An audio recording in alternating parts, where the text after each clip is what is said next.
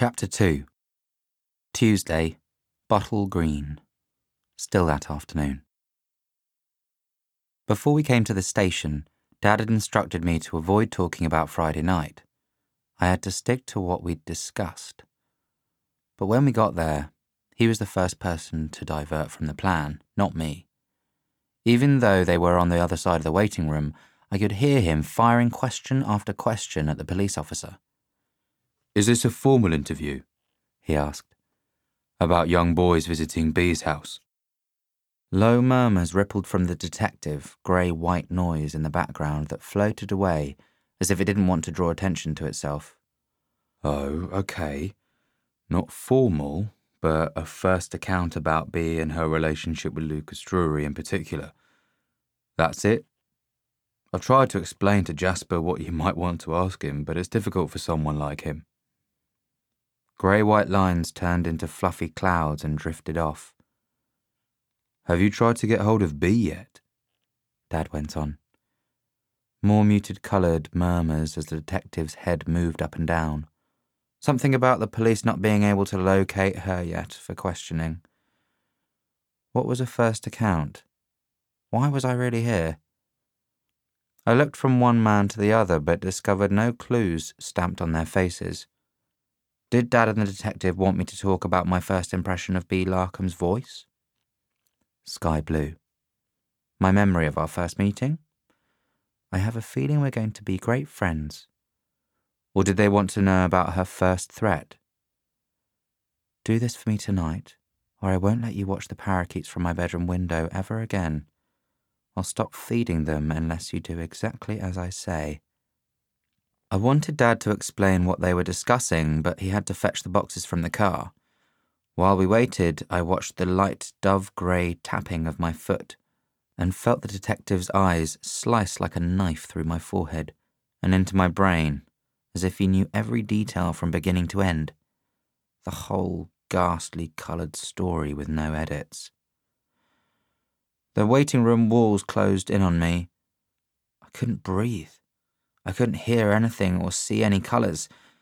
I forgot the story I had to tell, the one Dad and me had rehearsed for hours at home. Instead, I walked over to the detective, took a deep breath, and began to confess while I had the chance. He remained silent as I told him all about the ring-necked parakeets nesting in Bee Larkham's oak tree.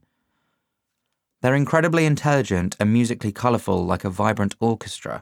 They've already got me into trouble with the police and our neighbours, but are still my favourite birds in the world.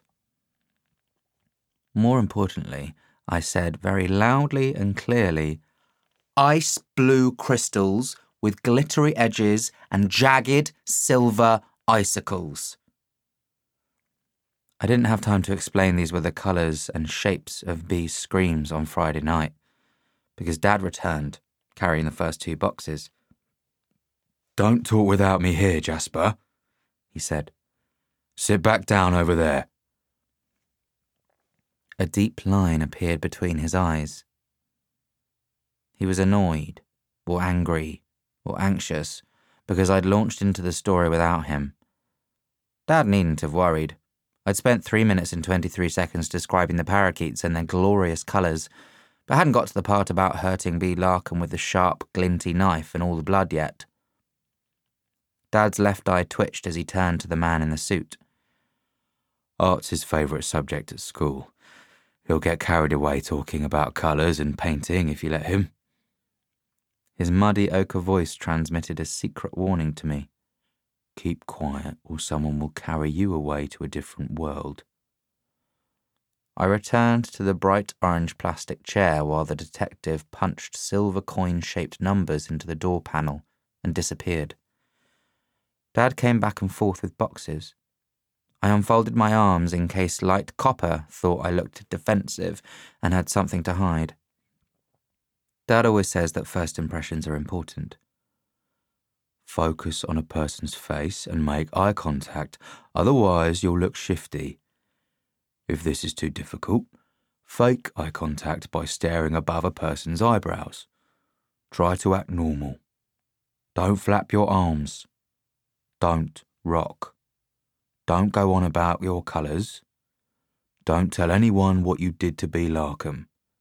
Remember, that's not the reason they want to speak to us today. I was sure I'd impressed the detective. I told him the absolute truth. Well, 66% of it. I hadn't told him everything. I didn't want to think about the missing 34%. After 3 minutes and 15 seconds, the desk sergeant buzzed us through the door. Dad heaved the boxes into a small room. A man in a white shirt entered 10 seconds later. He looked at me, and then up at the camera. Hello, Jasper. Thank you for coming here today. For the record, I'm DC Richard Chamberlain.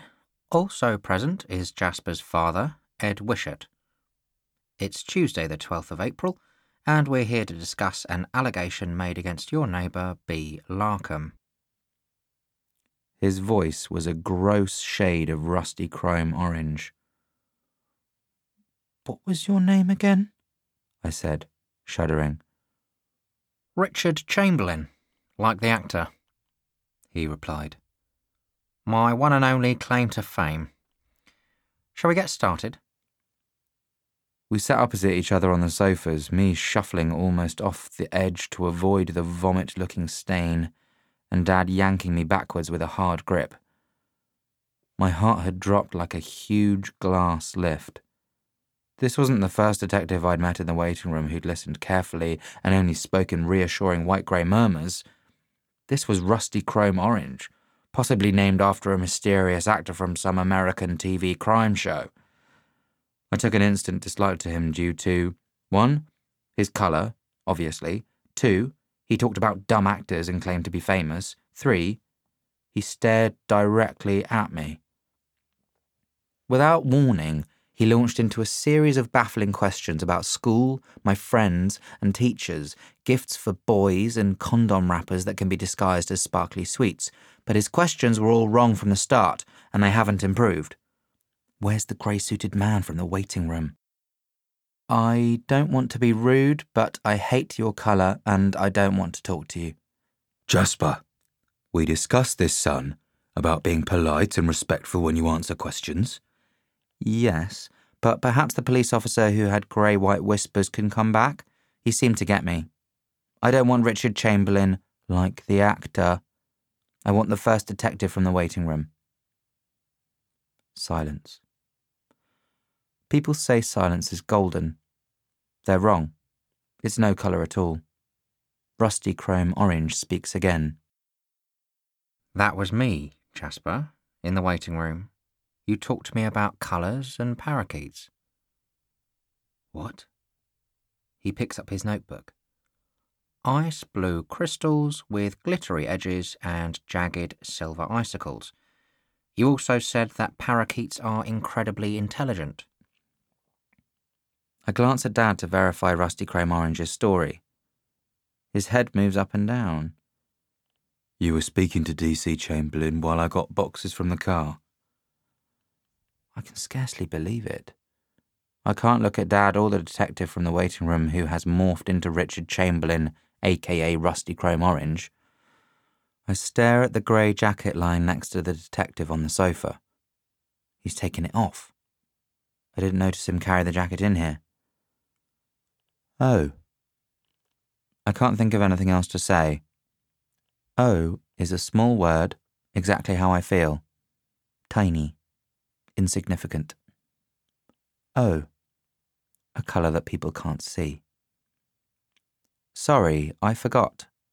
It's a lie, of course, but a useful one. Like, sorry, I didn't see you. I trot it out at least once a day when I don't recognise someone I'm supposed to. I did try to warn you, Dad's muddy ochre voice says to Richard Chamberlain. He doesn't recognise me if I turn up at his school unexpectedly. He's right. I don't remember Dad's face. Richard Chamberlain's face. Anyone's face. I see them, yet I don't. Not as complete pictures. I close my eyes. I hear the muddy ochre of Dad's voice, but I can't draw together the image of his face in my mind. I couldn't pick him out of a lineup of men wearing blue jeans and blue shirts, his usual uniform. Is that what Dad's got on today? I can't remember. I haven't paid enough attention. When he speaks, the rusty chrome orange of Richard Chamberlain's voice pummels my eyeballs. But if he walked up to me in the street, I wouldn't be able to recognise him unless I'd memorised a distinctive detail.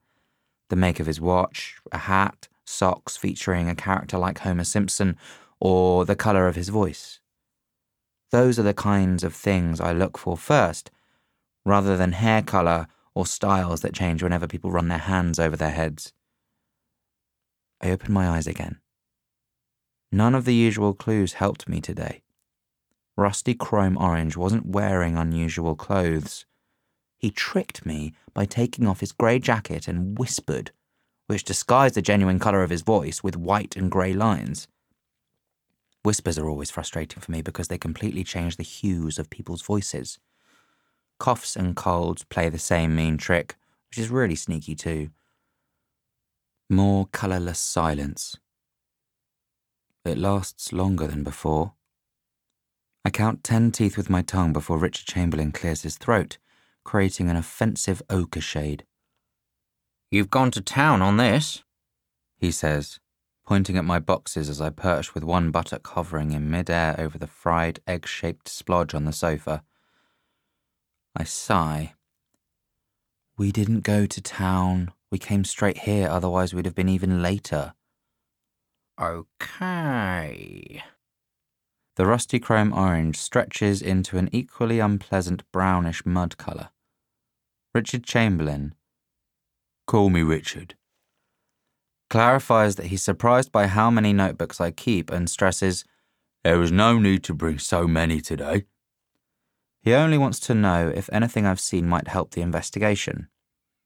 Before Dad can stop me, I pull out the crucial notebook from box number 6 and turn to 22 January. This isn't the true beginning, but it's an incredibly important day in the sequence of events that followed. 7:02 a.m. Parakeets land in the oak tree at 20 Vincent Gardens. Happy, bright pink and sapphire showers with golden droplets. 7:06 a.m. Man wearing cabbage green pyjamas opens upstairs window of house next to Bee Larkham's. Shouts prickly tomato red words at parakeets. Clue. Number 22 belongs to David Gilbert. "Can we skip forwards?" Rusty chrome orange interrupts, setting my teeth on edge. "I'm not sure this is getting us anywhere." I sigh. We're back to where we started with Rusty Chrome Orange asking the wrong questions again. If he were a proper detective, he'd have asked me to rewind and start even earlier, from the day it all began, 17 January. The day Bee Larkham moved into our street. I guess I understand Rusty Chrome Orange's impatience. It's been 4 days since her murder, and he still doesn't seem to realise she's dead. But he needs to follow the correct order. I try again with my entry from 22 January, since this part is clear in my head. It's not confused at all. 8:29 a.m. Cherry Cords, with a dog barking yellow French fries, talks to Dad on street. Smoking black duffel coat man arrives, but I don't hear him speak. Cherry Cords threatens to kill parakeets using a shotgun. The colour of his trousers, the dull red, grainy voice, and the dog give me clues. This must be David Gilbert from number 22. I don't know the colour of black duffel coat man's voice. I double-check his identity later, and Dad says it was Ollie Watkins.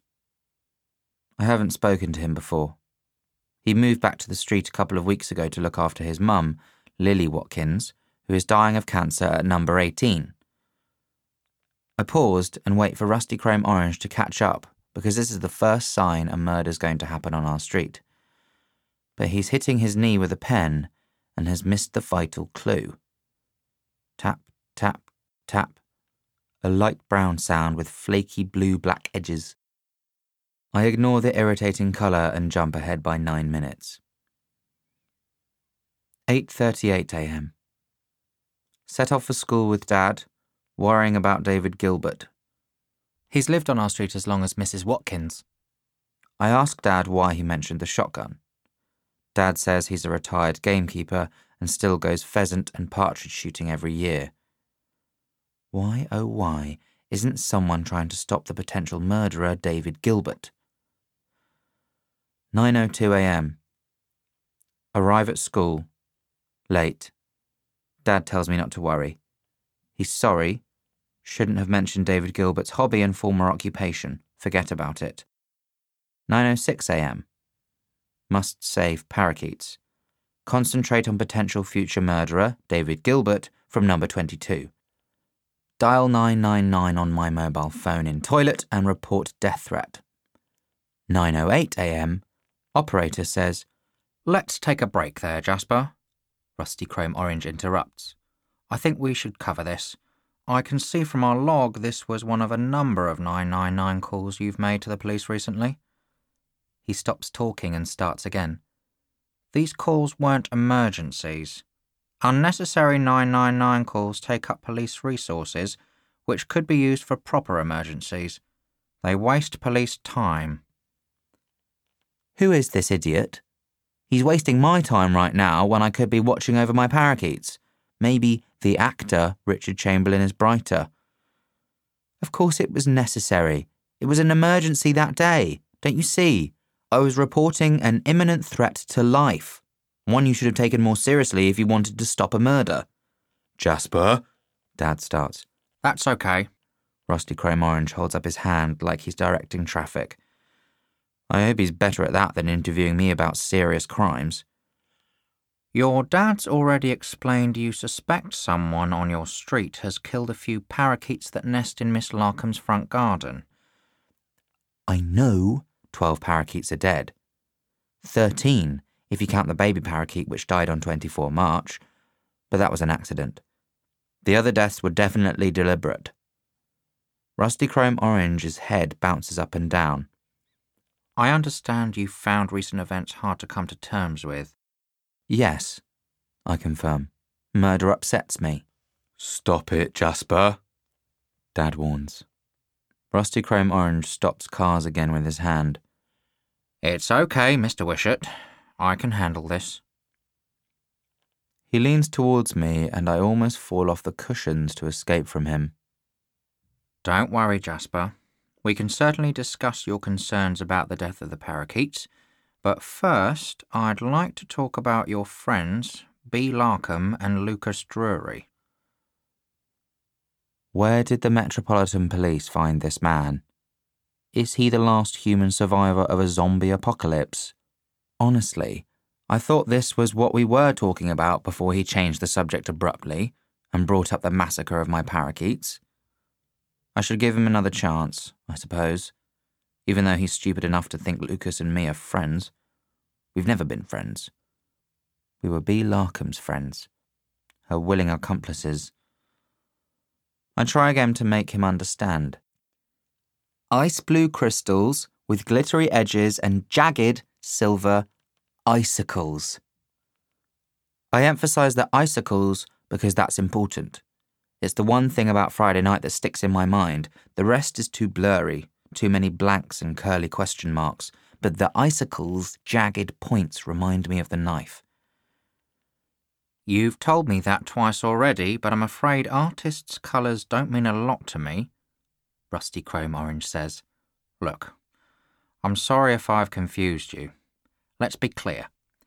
None of the boys we're speaking to are in any trouble or danger. We're trying to establish a few background facts before we track down Miss Larkham and speak to her ourselves." I'm attempting to tell him he'll never be able to speak to Bee Larkham, but he's not interested. His voice grates like nails down a blackboard. I want to go home. Please, Jasper, concentrate. It's not for much longer. Dad's muddy ochre has a yellowish pleading tone. I can't do this, I'm too young. I can't do this, I'm too young. I speak loudly, but Dad doesn't hear. Jasper's hardly an ideal witness in your investigation, he says. There must be other boys at his school who can assist you, boys who don't have as many special needs. I need to go home. That's my special need. My tummy's hurting. No one's listening. They never do. It's like I don't exist. Maybe I've melted away beneath my fingertips into nothing. I understand your concerns, Mr. Wishart. I'll raise them at our case meeting this week, but we need to look closer at Jasper's relationship with Miss Larkham and Lucas Drury. We believe he may have information that could assist our inquiries. He may have made notes of important times and dates in their alleged relationship. I doubt it. A fluttering of pale lemon. One of my notebooks protests against Dad's probing fingers. Look at this entry. The people going in and out of Bee's house have only basic details. Black blazer enters, pale blue coat leaves, etc. Jasper has no sense of what they look like, even if they're teenagers or adults. I doubt he'd be able to identify Lucas or any other boy. Dad flicks through my notepad. Most of Jasper's entries don't even record people. They're his sightings of the parakeets nesting in Bee's tree and other birds. He's a keen ornithologist. Rusty Chrome Orange's hand dips into a box and pulls out a steel blue notebook with a white rabbit on the front. That's not right, I say, surprised. The rabbit doesn't belong there. Okay, sorry, Rusty Chrome Orange says. The white rabbit notebook returns to its hiding place in the box. Look at this notebook, Dad says, holding up another. It's all about his colours. How's that interesting to you, to anyone? I want to scream and kick and flap. Dad doesn't see my difference in a good, winning the X Factor kind of way. He doesn't look for the colours we might have in common, only those that set us apart. I need to hold on. I have to focus on the colour I love most in the world. Cobalt blue. That's all I've got left of Mum, the colour of her voice. But after Bee Larkham moved into our street, the shade became diluted. It happened gradually, and I never noticed until it was too late. Take me home, I say. Now, now, now. The colour and ragged shape of my voice shocks me. It's usually cool blue, a lighter shade than Mum's cobalt blue. Today it looks strange. Is it actually a darker shade than Mum's? More greyish? I can't remember. I need to remember her. I want to paint her voice. I have to leave. It's too late. Her colours slipping from my grasp, sand through my fingertips. I plaster my hands to my eyes. I want to keep the cobalt blue vivid, reassuring behind my eyelids. Rub, rub, rub. I want her cardigan. I forgot to bring one of the buttons to rub because I was concentrating on making sure my boxes were correctly ordered. I glance across the room and the back of my neck prickles. Rusty Chrome Orange told me the mirror was ornamental, like the ship picture on the far wall. He insisted there was no one behind it, but I can't trust his colour. Someone is standing behind the mirror, scrutinising my face, my mannerisms, and laughing at my mix-ups. There are 3 strangers sitting on crimson sofas on this side of the mirror. I don't recognise any of them. The smallest, the one with dark blonde hair who is rocking backwards and forwards, opens his mouth and screams. Pale blue with violet-tinged vertical lines. He vomits on the sofa. Dad's silent. He doesn't flick on Radio 2 or tap his fingers on the steering wheel. I guess it's not surprising, considering the whole embarrassing vomit thing. He's still angry with me, even though Rusty Chrome Orange said not to worry. Lots of kids throw up in that room. The police service employs someone to scrape up their sick. Dad says that's the deadbeat career I'll end up with if I don't work harder to control myself. The sofa had definitely seen a lot of sick action. What does Rusty Chrome Orange expect when he hangs a trippy mirror on the wall? 1 minute you think you're alone, and the next you're surrounded by strangers. He showed me behind the mirror after I'd calmed down. It was a normal wall. No hidden window into another room. No hidden recording devices. I attempt to block out the dark colours and harsh shapes of the lorries and cars rumbling past. Dad hasn't said a word since he turned on the engine, marmalade orange with pithy yellow spikes. Maybe he's not angry with me. Maybe he's thinking about Bee Larkham. He knows we both need time to think about what's happened. Me without distractions of unnecessary colours and shapes. Him without me banging on about my colours and shapes. I should try to make him feel better, considering everything he's done for me. He hasn't forced me to come out of my den over the last 3 days except to visit the police station. He rang my school yesterday and said I had a bad tummy ache. At least that wasn't a lie. Don't worry, Dad, I say finally. I think we did it. We did what? He asks, without glancing back. We got away with murder. Richard Chamberlain, like the actor, knows nothing. Dad spits out a yellowish cat puke word. I hate swearing. He knows I hate swearing. He's getting back at me for throwing up over Rusty Chrome Orange's sofa. I'm sorry, Jasper. I shouldn't have used that word. Have you understood anything I've told you? Is that what you think's happened? I screw my eyes tightly shut and curl into a ball beneath the seatbelt. Yes, I do. Think. That's what happened back there. Despite his repeated warnings to keep quiet, I tried to confess. Honestly, I did, because I'm very, very sorry about what happened in the kitchen at 20 Vincent Gardens. I deserve to be punished.